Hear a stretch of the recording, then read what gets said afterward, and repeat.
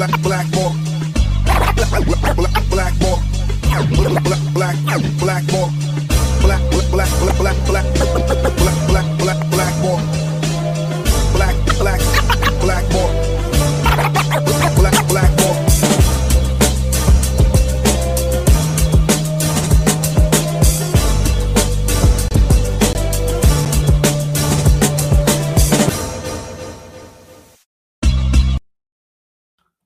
What is up, everybody? My name is James D. Fiore, and this is Blackballed.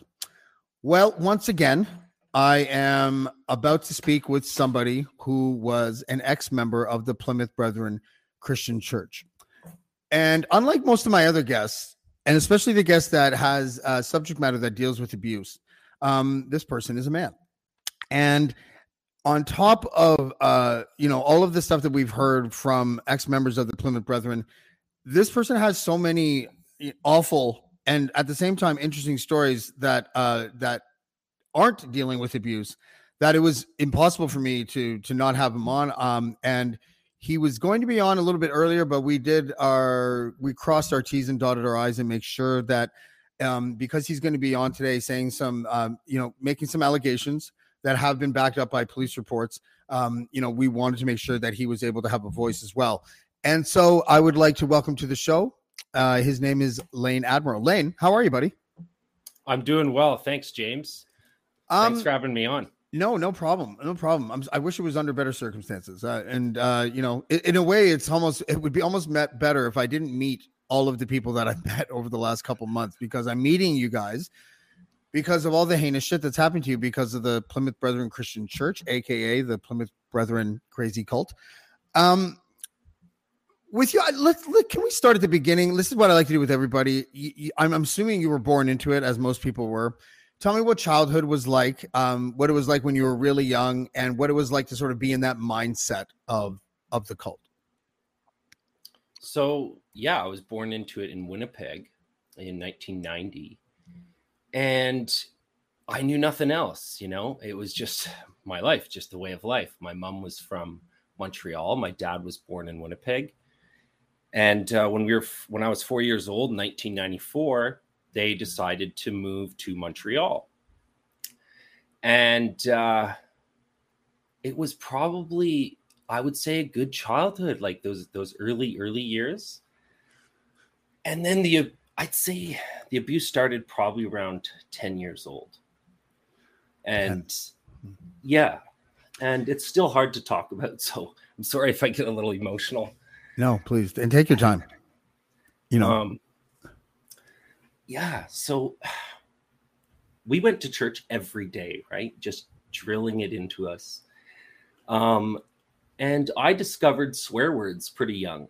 And it was like magical as a kid. I could make these sounds out of my voice and my parents would explode. My mom would start crying. And I would say things against Jesus and Bruce Hales. And I would get beat for it. So I think the first really bad one, first it was hot sauce.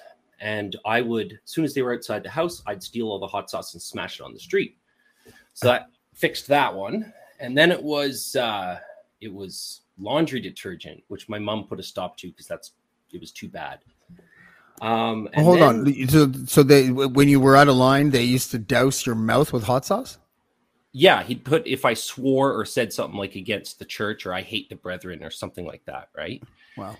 I would say these sentences that would just cause these eruptions. And the first like really bad beating was, I think I was 11 because it was near September 11th. And he beat me with a belt. And it always pissed me off because it was my belt.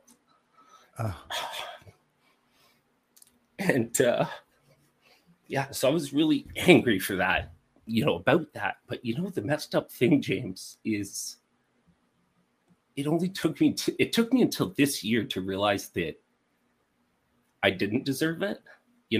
I always thought like I deserved it because I provoked them. I knew what to say. And my brother would always say that after I got beat. He'd be like, "You think you can say that about Jesus?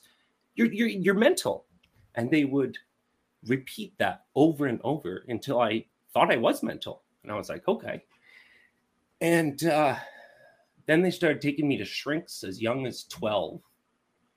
And they took me to Johns Hopkins University in I think, Maryland. And I remember I talked to the shrink, and then my parents went in and they closed the door, and I heard the shrink say, "Have you guys considered changing your beliefs?" Wow. And the next thing I remember is on the way home, my dad said, "What a waste of money that was." So they took me to shrink after child psychologist all over. And throughout my teenage years, and none of them would give them the answer that they wanted. They wanted like bipolar or, something, but they wouldn't get the diagnosis. The doctors wouldn't give them a diagnosis. And they told me I was normal. And they eventually took me to Mayo Clinic. They lied to me, sent me to Mayo Clinic. And they locked me up there for 2.5 weeks in the psych ward, where most of the other kids were there because they were suicidal. And I was shocked. I just coming from this church. My parents had lied about why I was going there. They'd said I was going there to get these spots on my back checked for cancer, which I knew was a lie. But I also asked my dad, I said I would go if he gave me $3,000, which he did. That's after what? Yeah, I totally blackmailed them, or not blackmailed them, but they were sure that this was going to fix me, taking me to Mayo because Bruce Hales had okayed it. And they showed me the message that Bruce Hales was like, "Yes, I would do anything for my child, blah, blah, blah." So as soon as Bruce Hales said that it was okay, they took me to Mayo Clinic. They did every test on me there possible. They did IQ tests, brain scans, MRI tests. Gave blood every single morning. You wake up and there's like 7 doctors at the end of your bed. And the day that I was released, my parents were signing these papers, and the head doctor takes me down the hallway, and he's like, "You're too young to kind of understand this right now, but you'll remember this." And he's like, "We've done every test on you can, and there's nothing wrong with you." He's like, "But you're in a stressful situation, so I'm putting you on a light dose of anti-anxiety medication." And that was that, so that I didn't even tell my parents that because I knew how mad it would make them. But it gave me, Did it help? It made me a little more angry at them, even, actually. When I got home, I was even more angry. But I was also angry and rebelling because I was raped at 13 by a guy in the church. So he bought me beer and got me drunk at one of these Sunday lunches. And then he bought a porn mag, right? So we go to these, he says he has to show it to me in the woods near my house. And, then he tries to rape me. And it's okay, man. Sorry. I know. Listen, you take your time and you can change the subject anytime you want, brother. No, okay. No, it's all right. I'll get through it. My brother came out and he was yelling. He was looking for me because we had to go back to church. And so he stopped and I, pulled up my pants. I ran out. And that fucked me up for a long time. It was bad. And I never told anyone for a while, but I did tell my dad when I was 18 after I'd been confined. Shut up, that, the term. Mm-hmm. And they offered, they were very upset, but they offered to send me to a Brethren psychologist in Cleveland, Ohio. Like, yeah, right. Yeah. My flag was like, no. And then at 15, a woman in the church, I'll name her because I named her in the police report, Bonnie Bowie. She was married to my first cousin. She convinced me to have sex with her when I was 15. And, it was consensual, but that messed me up too, like I didn't know what to think about sex after that. Like, I was just like, okay, do people just use each other for sex, I guess? So we had sex 4 times. And the last time, she starts crying and she's like, what am I doing? What am I doing? I'm committing adultery. I have a new baby at home. And dude, James, I felt more guilt than I can ever explain. Like, I was like, I'm going to hell, I guess. So I may as well have fun. Right. Part of me, but I was terrified too. Like I worked 2 offices down from her husband. Like, I was just like, fuck. Yeah. I mean, and we see it in the comments too. And, this is one of those things with the belt. And I just want to go back to that just for a moment, because everything you're saying is so powerful. I don't even know where to begin. But the belt, the fact that it was your belt, there is a symbolic thing that would happen to you almost every time you put on that belt after that. Like it's like a reminder that it's your fault, even though it isn't. Like that is a very profound image that you put in all of our heads when you said that. And as far as your 2 awful experiences, when you were 13 and that man raped you, and when you were 15 and that woman raped you. Now, I know that there is a contextual difference between those 2 situations, especially since when you're a young boy, there was probably a moment there or 2 where you were felt like the king of the world. But mentally, the long-term damage that was done to you contributes, I would think, to the not knowing until a couple of years ago that it was even wrong, any of those things. That contributes to that. Is that how you feel? Absolutely. It took like 2 years of therapy until that came out. And I was like, no, I provoked them, and my therapist was like, what can a teenager ever say that deserves them to get thrown down the stairs? Yeah. And I was like, oh, yeah, I guess you're right. Nothing. So, okay. You're brave for sharing that. Thank you for sharing those kind of details. I'd like to try to skip ahead now, though, until between the ages of 15 and 18 when you left. What was those years like, and how did you end up leaving? So I became more and more rebellious, and I always liked to hang out with the other rebel kids, the other bad boys that you'd see at these big church gatherings they called fellowship meetings. And so I got branded as a rebel and a bad kid when I was like really young teenager, probably 14 even. And they took me to see Bruce Hales. I guess I should tell you the first time I met Bruce Hales. You saw him in person? Oh, really? Yeah. I pulled an experiment on him. Do you want me to tell you about it? Yes. Okay. Yes, I do. So, speaking about that porn mag, well, I did keep that, and I hid it in the air vent in my basement bedroom at my parents' house in Montreal. And my parents' bedroom was right above, and Bruce Hales was coming to Montreal. And this must have been around 2004. He was new to power, and he was going to come to my parents' house and take a nap before the big church gathering. And this was a huge deal. So I said to myself, that bed is directly above this porn mag. If he can sense sin, because my parents told me he can see right through people and see everything they've ever done. So I'm like, if he's that powerful, he won't be able to sleep because the sin will be right under the bed, right? That made sense to my 14-year-old mind. Like the Princess and the Pea. Right? Exactly. Yeah.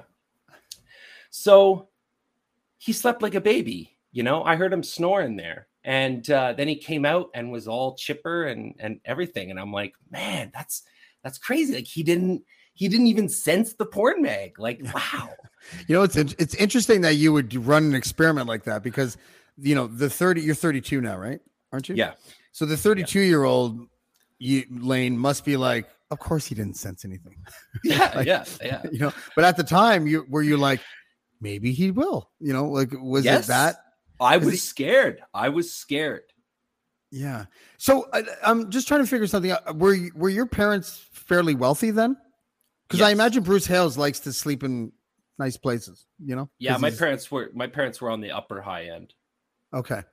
Yeah. And so they were higher ups at one of those, what are they called? UBT companies. I'm pretty sure it would be now. Uh-huh. Yeah. They're a pretty big company in the States now. So that was 2004. So what was it like when you left, and what were the circumstances surrounding that?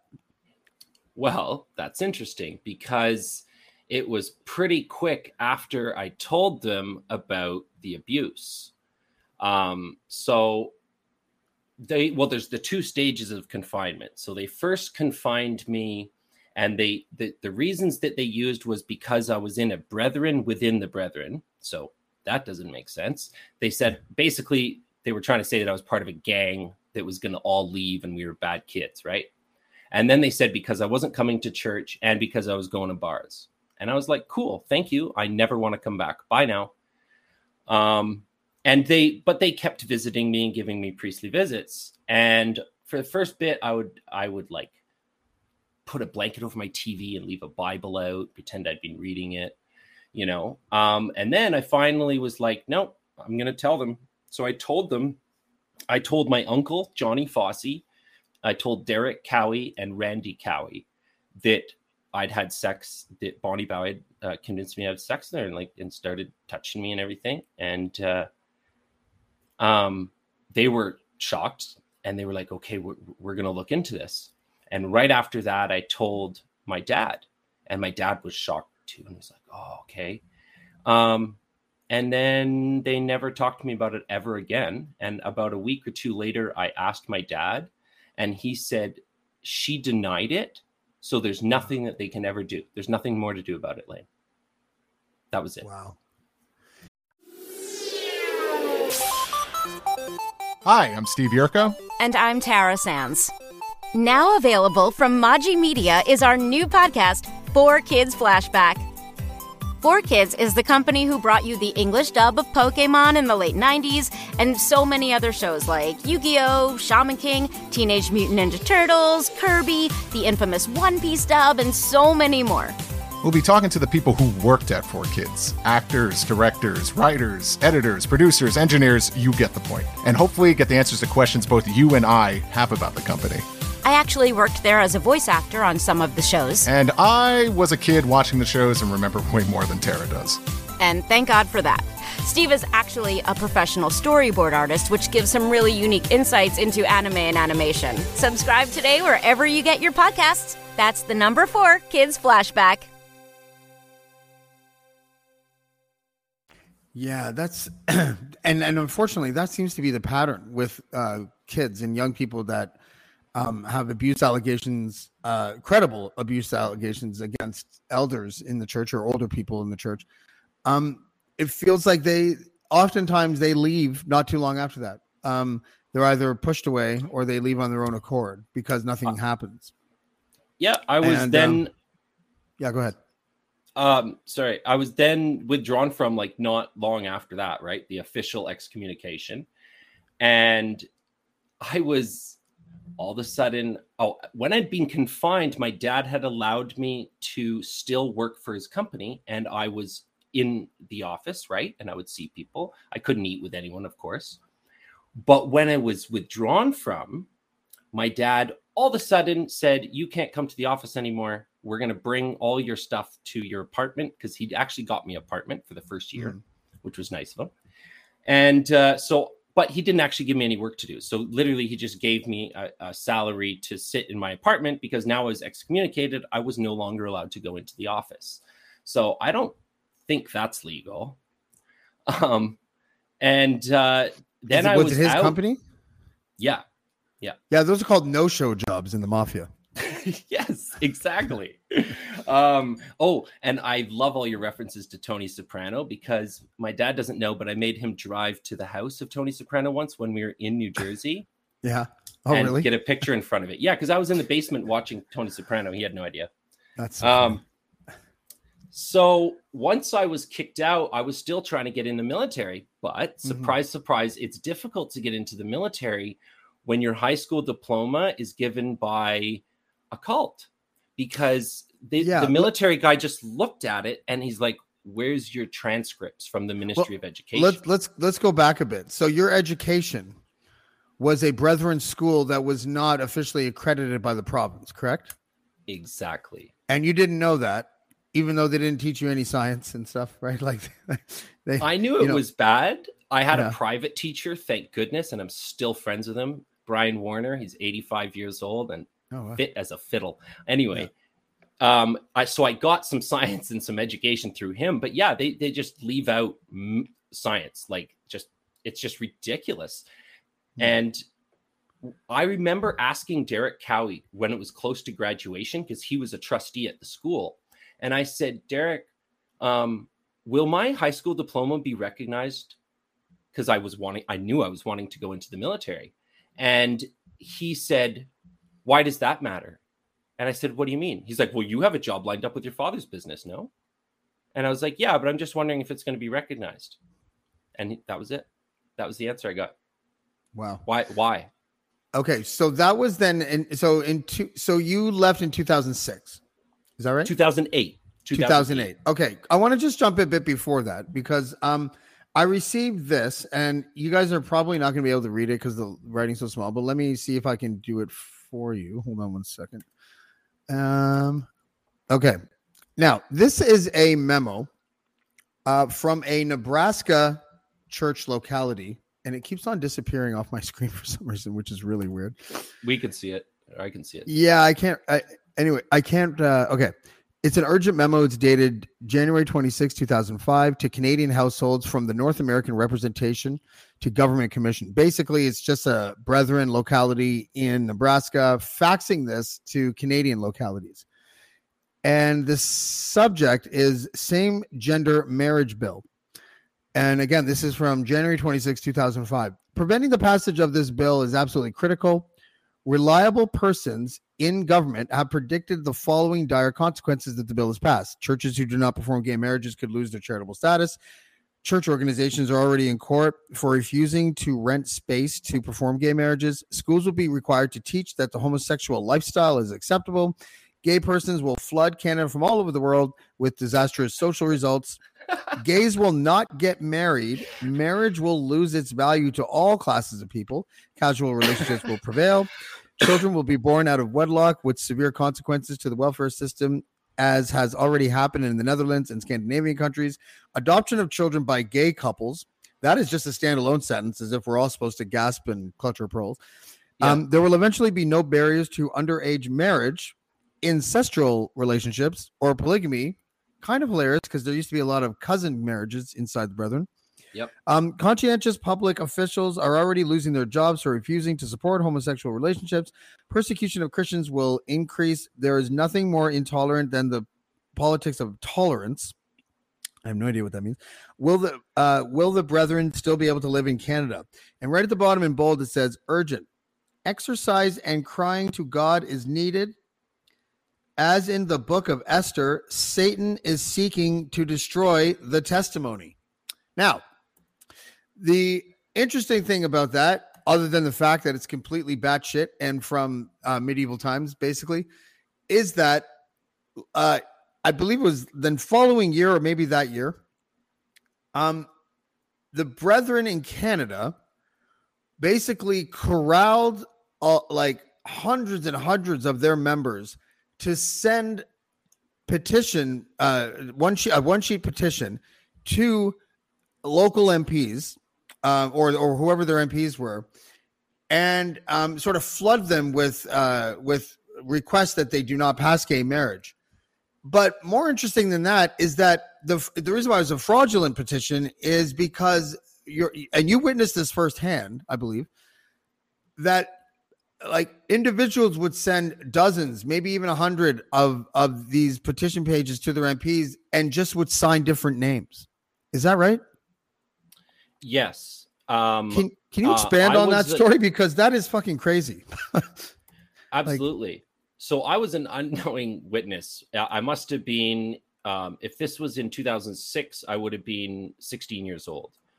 I remember the first time was at my uncle Gord McKinnon's business, and I believe it was on the weekend, and they had tables lined up and printers printing off these letters, people signing them, and then I was tasked with stuffing the letter into the envelope.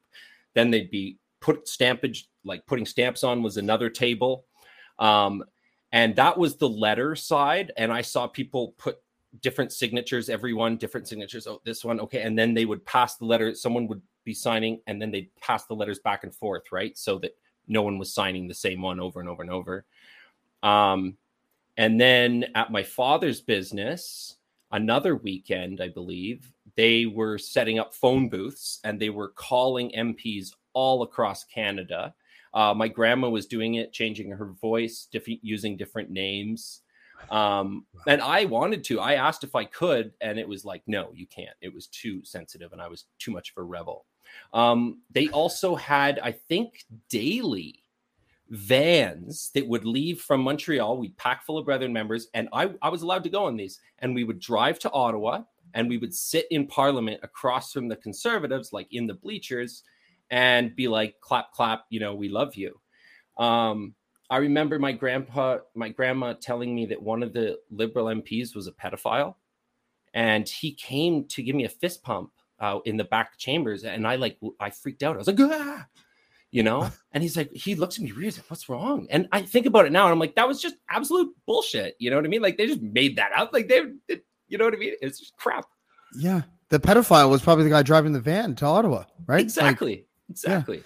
So this is a very interesting and bizarre way to grow up, because I've heard stories as well about people calling, not just about the gay marriage stuff, but just like calling to and this wasn't you, this was someone else, but like calling during election time, just in 2018, to basically acting as a wing of the Conservative Party to call to sort of get the vote out, but they weren't technically part of the operation. Like, they were flying under the radar of Elections Canada and doing what probably would amount to hundreds of thousands of dollars worth of, telemarketing, whatever you want to call it, for free. And then people would sign non-disclosure agreements so that they wouldn't be able to talk about it afterwards, which is also ridiculous because you can't sign an NDA to protect something that's illegal. But do you have any broader understanding of any of the connecting tissue between the Conservative Party and the Brethren? Or is it really just, as far as you know, more about the social issues and how the Brethren were trying to stop certain things from happening? I watched the efforts as a kid, and I was just watching, but I was helping because that was the movement. So for the church to be like, we don't get involved in politics publicly is hilarious, because we were literally going out at night, renting trucks with big arms to put up conservative posters all over Montreal in an organized effort, you know. And just a friendly reminder of the lack of intermingling of Brethren in politics. This is Prime Minister Stephen Harper swearing his oath on a Plymouth Brethren Bible. This is the front row in 2011 when Stephen Harper won again. And that front row features Chuck Truon, Roy Taylor, Brad Mitchell, Ron Barnes, and Ralph Mooney, all higher ups in the Brethren. And, no media in this country seems interested in this stuff, but now we're at least hearing it from somebody who was basically there in these boiler room operations to try to make sure that gay people can't be happy, right? Because Jesus might get mad or Bruce Hales might get mad, go ahead. I'm ashamed of the views that they would push. Like, literally, it was hatred of homosexuality, hatred. I remember kids joking after church in Montreal about getting tanks and driving over the Pride Parade and killing them all. And there was adults within earring shot, and everyone was laughing, and I think back then it makes me sick, makes me want to vomit. But that's what they would teach, that it was an evil choice. And my dad and brother got in big trouble. They went to a human rights tribunal in Quebec, I believe, because my brother tried to terrorize a homosexual couple in Montreal that was in their 60s. Really? And he had to write an apology, and they've had to pay a fine, and it's public record, and it was sad. I didn't know what was happening when I was a kid. That was hushed up. I knew my brother had gotten in trouble, and then years later I saw the documents, and so okay. There's so much to unpack with you, but I want to just circle back again and talk about what it was like meeting this guy. Like, what was he like? You met him twice, you said? Yes. So then when I was such a bad boy that they sent me. Sorry, hold on. I should say for the people that are listening and not watching, Lane had met Bruce Hales, leader of the Plymouth Brethren cult, twice. Once he slept in the bedroom upstairs and was not able to sense the sin in the form of the pornography magazine that Lane had put into the event. But what was he like? Like, was it? I mean, it's okay to say that he was charismatic and stuff. Like, I'm just kind of curious what he was like in your eyes when you met him. Disappointing to me, because so like when we got to Sydney, Australia, I was allowed to go to Sydney, Australia, because that's what happens to the kids that get bad. You get called over to go to Australia. So I went with my dad and mom, my older brother, and we went for an actual meeting at Bruce Hale's business. And he has his own little private elevator he goes up in, and he goes in with my mom and dad, and they come out about 15-20 minutes. My mom is just bawling, like she just saw Jesus or something. And she's like, it's your turn, Now I'm like, holy crap, like that doesn't look fun, So I'm pretty nervous going in there, and he pulls me in, and it's just me and him in this little office, right? And I know all the bad shit that I've done it's a sin. And so he starts talking to me, and he's like, I've heard you have a problem with novels. And in my head, I'm like, novels? That's what he thinks I'm into. Like, no, I'm into boobs and titties and music and movies and the military. Why does he think I'm into novels? He's like, you have a problem with novels. And then he's like, the devil get ya.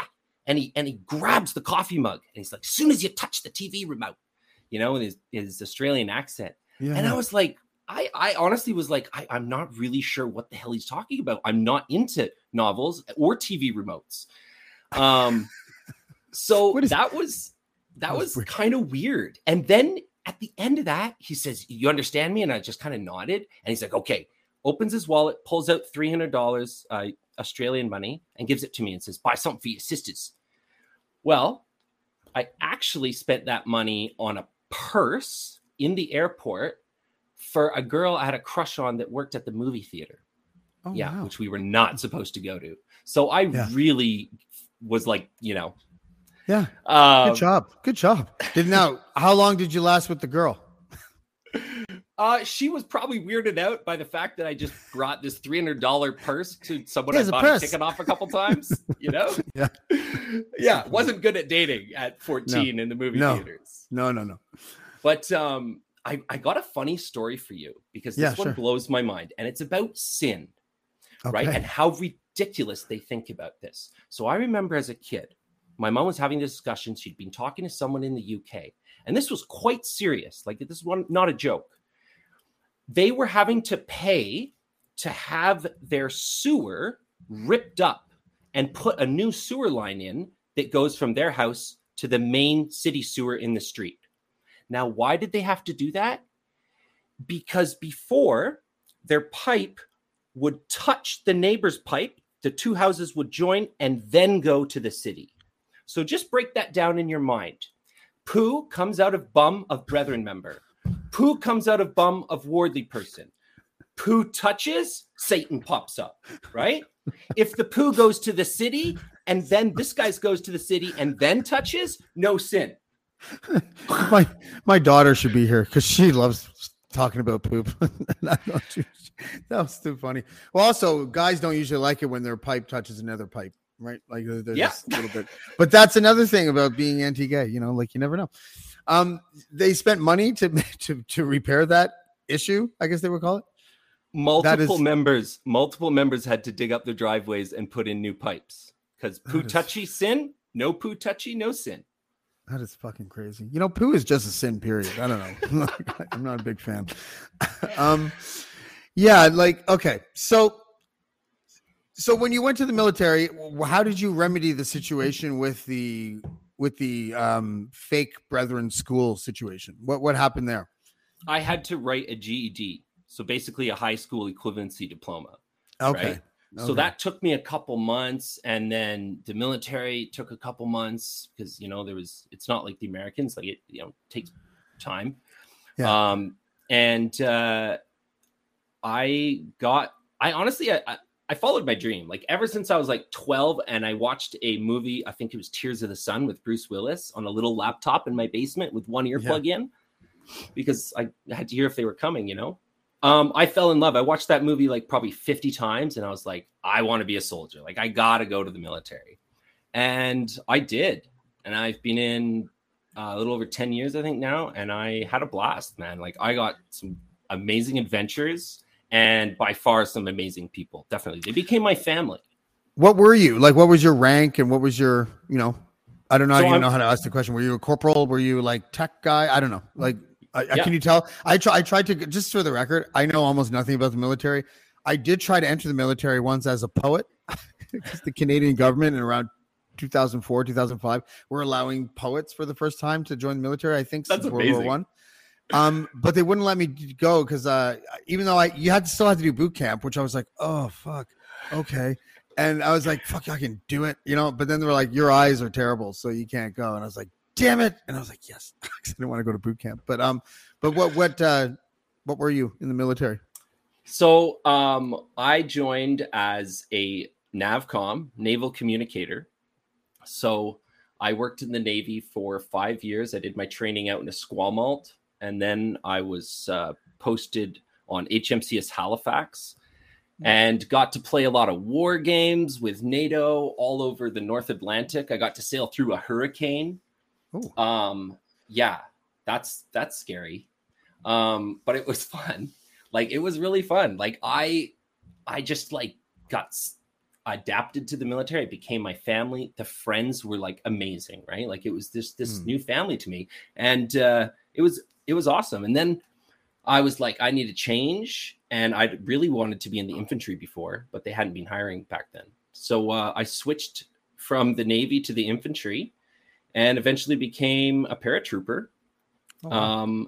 And yeah, loved it. Absolutely the highlight of my career. And then I got in a parachuting accident, and that kind of slowed my career down right to a stop. Right. Yeah. And then also I was like, I need to deal with my past and get some mental health help. Yeah.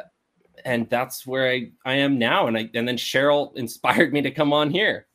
Yeah. She's so brave, eh? But dude, listen, don't let anyone ever take away anything from you, because what you went through when you were a kid, what you went through as far as your family dynamic, as far as that asshole when you were 13, as far as that lady when you were 15, as far as having to deal with the mom who was really like crying because she thought she saw Bruce. She looked at Bruce Hales like he was Jesus. Like, those are all pretty traumatic things. And then the bravery it takes to go into the military, and then the bravery it takes to become an infantry member, and then the bravery it takes to battle this mental health game that you are embarking on right now. Dude, if no one's told you this, like, you're a very courageous person, and I think that you should hold your head up high, and I'm glad Cheryl was able to inspire you. She's inspired me. She's inspired countless people. You're part of this puzzle now. Like, you're part of this, like, I'm not going to use the word family because that's what cults say, but you know what I mean? Like, you're part of this, like, group of people who are kind of creating this collage of courage in order to try to make or hold accountable an organization that is just a disease. Like, it is an abusive system of control and corruption. And I think you coming forward and talking about this stuff is a great example of courage. So you should feel proud about yourself. I think so. Honestly. Thank you. Is there any I'm gonna start doing this a little bit more often. Is there any message, because I would like to make this person famous, Bruce Hales, leader of the Plymouth Brethren Christian Church, aka the Crazy Cult. He is the present day deity. He is the Tony Soprano of the Plymouth Brethren, who receives envelopes full of cash. If there was some sort of message that you could send to this guy, what would you say to him? Oh, I would say, dear Brucey, if you want to harass ex-members and follow them and pull those kind of games, I'm your Antichrist. I'll be your Huckleberry. I was just going to say. And the only other message I would say would be to ex-members and to the people that are that listen to these, because I know they are. Mm-hmm. If you know about abuse, if you know about these crimes, don't be a coward. Don't be a coward. Tell the police. And I have a quote to help you along from the leader in 1961. JT Jr. said, "It's right to report fraud or crime to the authorities." So there you go. If you need your stuff to back you up, there it is. Yep. I'm sure he was just window dressing at the time, but nonetheless, that man. Listen, I thank you very much for joining us. I think what I liked about this interview was that it was emotional, but there was laughing in it too. I like that because it shows that I think you're well on your way to feeling normal again. And thank you. Please keep me posted on how your journey goes with the whole mental health fight. Okay. I will, James. Thank you so much for having me on. Thanks, Lane. I appreciate you coming on, buddy. Bye. I'll see you. Lane Admiraal. Wow, that was up and down. That was crazy. But I'm so happy for him. Man, military after experiencing that, and then trying to put your life together and trying to piece your life back together, dude. Guy's a hero, like a legit hero. And I didn't thank him for his service. So Lane, if you're still listening, thank you for your service, buddy. I'm gonna take a break this weekend. It's been a long week for various reasons, but we'll be back next week. I hope I have some rappers on or something, or some comedians or some shit, because not that I don't enjoy doing what, I don't know if enjoy is the right word, but I feel the value in the things that I'm doing. But there's no buts. I'm just gonna keep going. If it kills me, it kills me. I love you guys. Thank you so much for joining me, and we'll see you again on Black Bolt. Blackmore. Blackmore. Blackmore. Blackmore. Blackmore. Blackmore.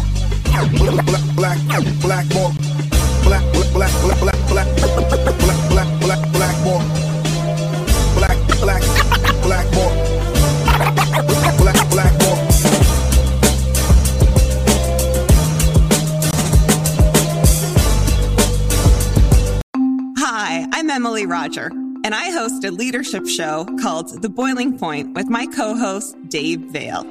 Together, we sit down with trailblazing entrepreneurs, thought leaders, and movement makers who are driving meaningful change in our world. The show is all about exploring the lives and perspectives of leaders who are making a difference. Join us for insightful conversations that challenge the status quo, spark new ideas, and inspire you to take action. Find us on Apple, Spotify, YouTube, or at boilingpointpodcast.com. I'm Matt Kundle, host of the Sound Off Podcast, the show about podcast and broadcast. Since 2016, we've been speaking with amazing people who have populated your ears for decades. Legendary broadcasters, research wizards, talent experts, podcasters, voice talent. Almost 400 stories, all for free. Subscribe or follow the Sound Off Podcast on Apple Podcasts, Spotify, Amazon Music, or at soundoffpodcast.com.